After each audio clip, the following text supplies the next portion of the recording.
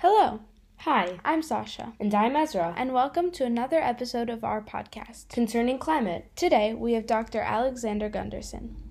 Dr. Alexander Gunderson is an assistant professor at Tulane. His field of research includes physiological and evolutionary ecology, global change biology, and herpetology.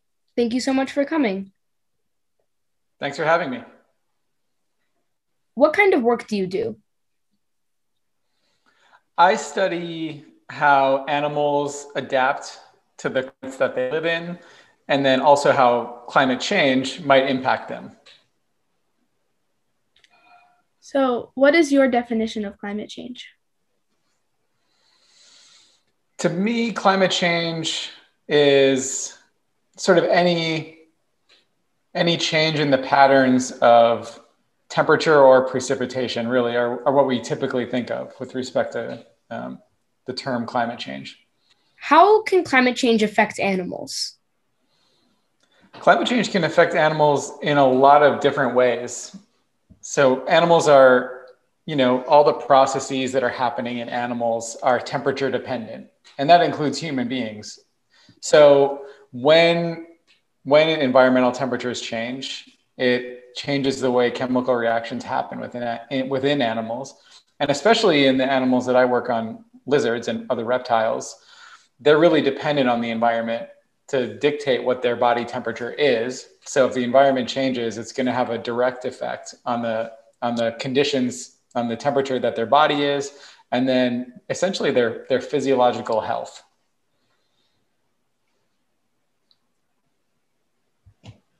What kind of changes are you seeing in cold-blooded animals due to climate change? So there are a couple of different things that we're seeing in general with animals in response to climate change, and they seem to be changing when and where they're active. So things are getting warmer in the spring, for example, at higher latitudes, like in the United States. It's getting warmer in the spring earlier, so things tend to be coming out earlier and going into hibernation or their sort of resting winter stage later. We're also seeing animals at a sort of smaller scale are changing where they hang out in their habitats.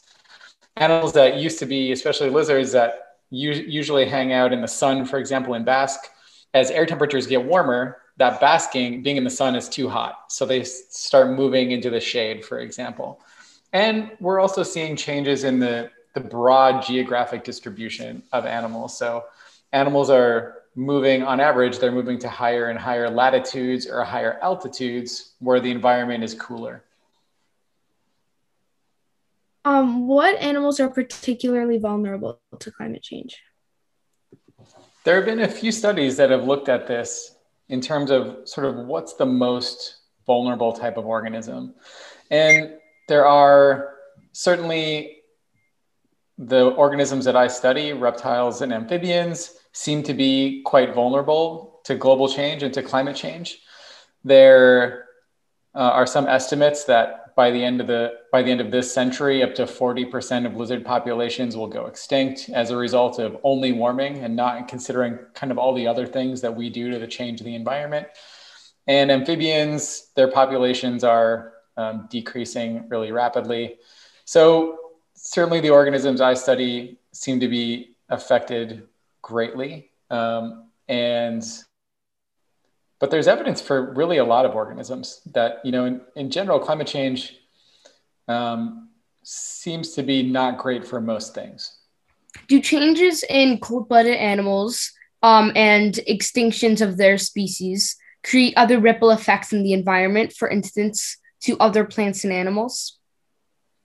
Definitely. When we see, plants and animals are within kind of webs of interactions with other species, right? So pretty much, every animal prey for something else, and they feed on something else, at a sort of lower level in the food chain. So when something goes extinct, then those interactions change, right? So they're not eating the thing that they used to be eating. So that thing might increase in population size. And the thing that was eating them could be really negatively affected by that, because then they don't have anything to eat, right? So there are a lot of, because all life is essentially in this interconnected web, when something is removed from it, there are a lot of consequences of that. So what is the most interesting thing you've learned from your research? The most interesting thing I've learned, that's a really good question. Let's see. I have to think about that for a second. I think the most interesting thing I've learned is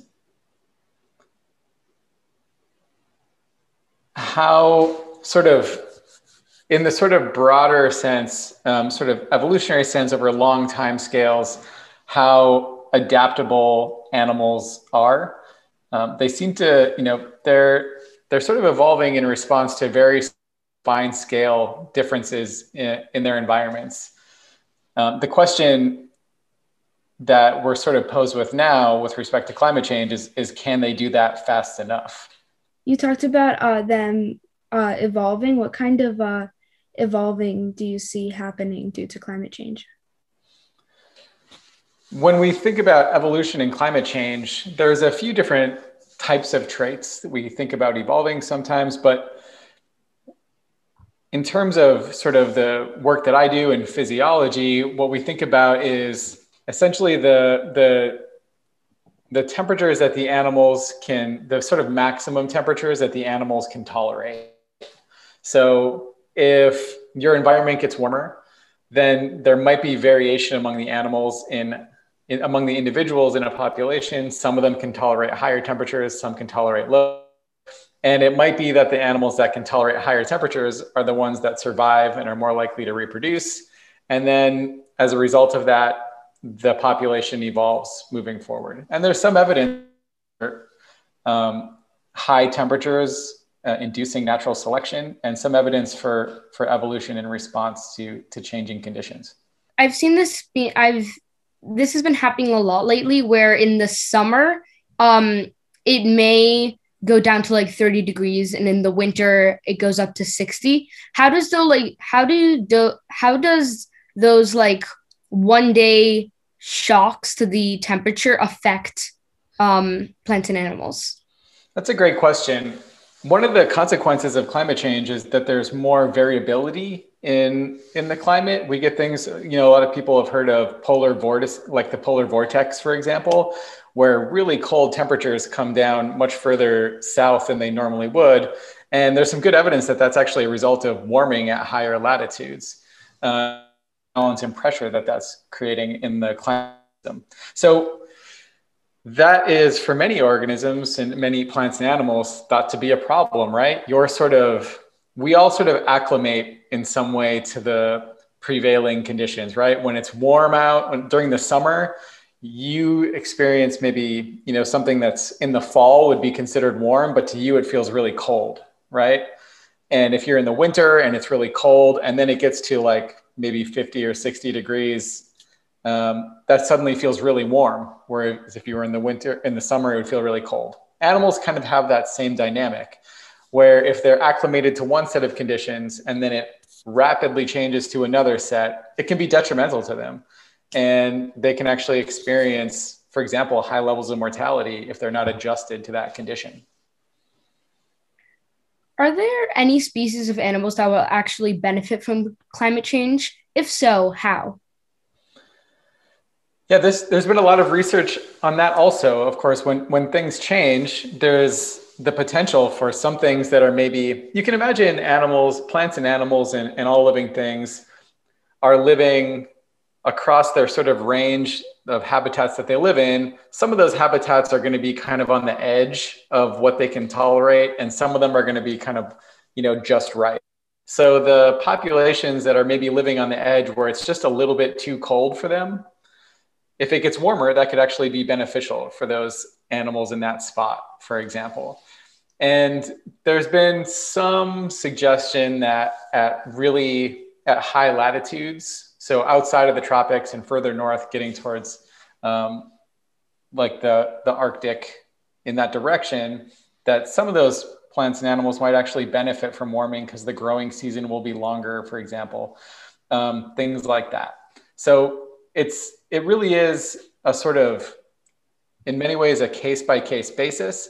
So a lot of what we try to do is put together all that information and say, on average, does it look like it's going to be beneficial or not?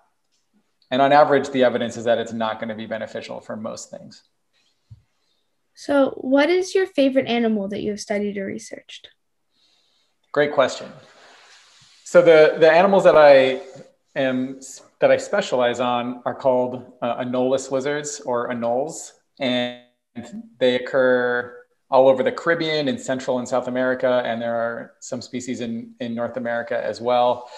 And among those, my favorite that I've worked with is called Anolis valenciani. It's the Jamaican twig anole, and they don't do anything that's particularly cool. They're just kind of weird looking animals, and I like seeing them, and I like watching them kind of do their thing.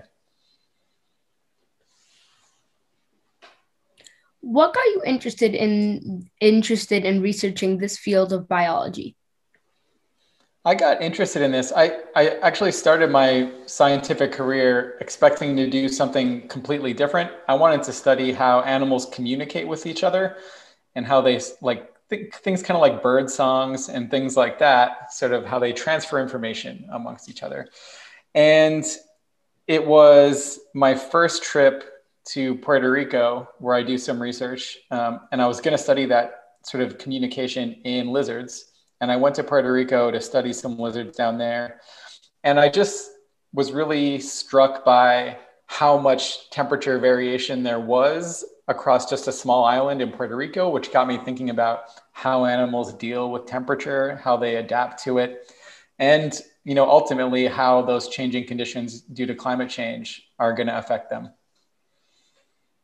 What is the most gratifying part of your research? The most gratifying part to me is sort of, I guess, there's a point at which in which you're doing research where you realize that you've sort of discovered something that nobody else knows, right? Like you did an experiment or you measured something that nobody else has measured or done an experiment on before, and you sort of get those results back. And it's really exciting to be able to know that you've sort of discovered this thing and that you get to share it with everyone and contribute in that way. So what's an example of a thing you found that no one else knows or knew before you sent it out into the world? Yeah, that's a great question. So one of the things sort of in what we were talking about earlier, these really quick changes in temperature that happen, like during a polar vortex, for example.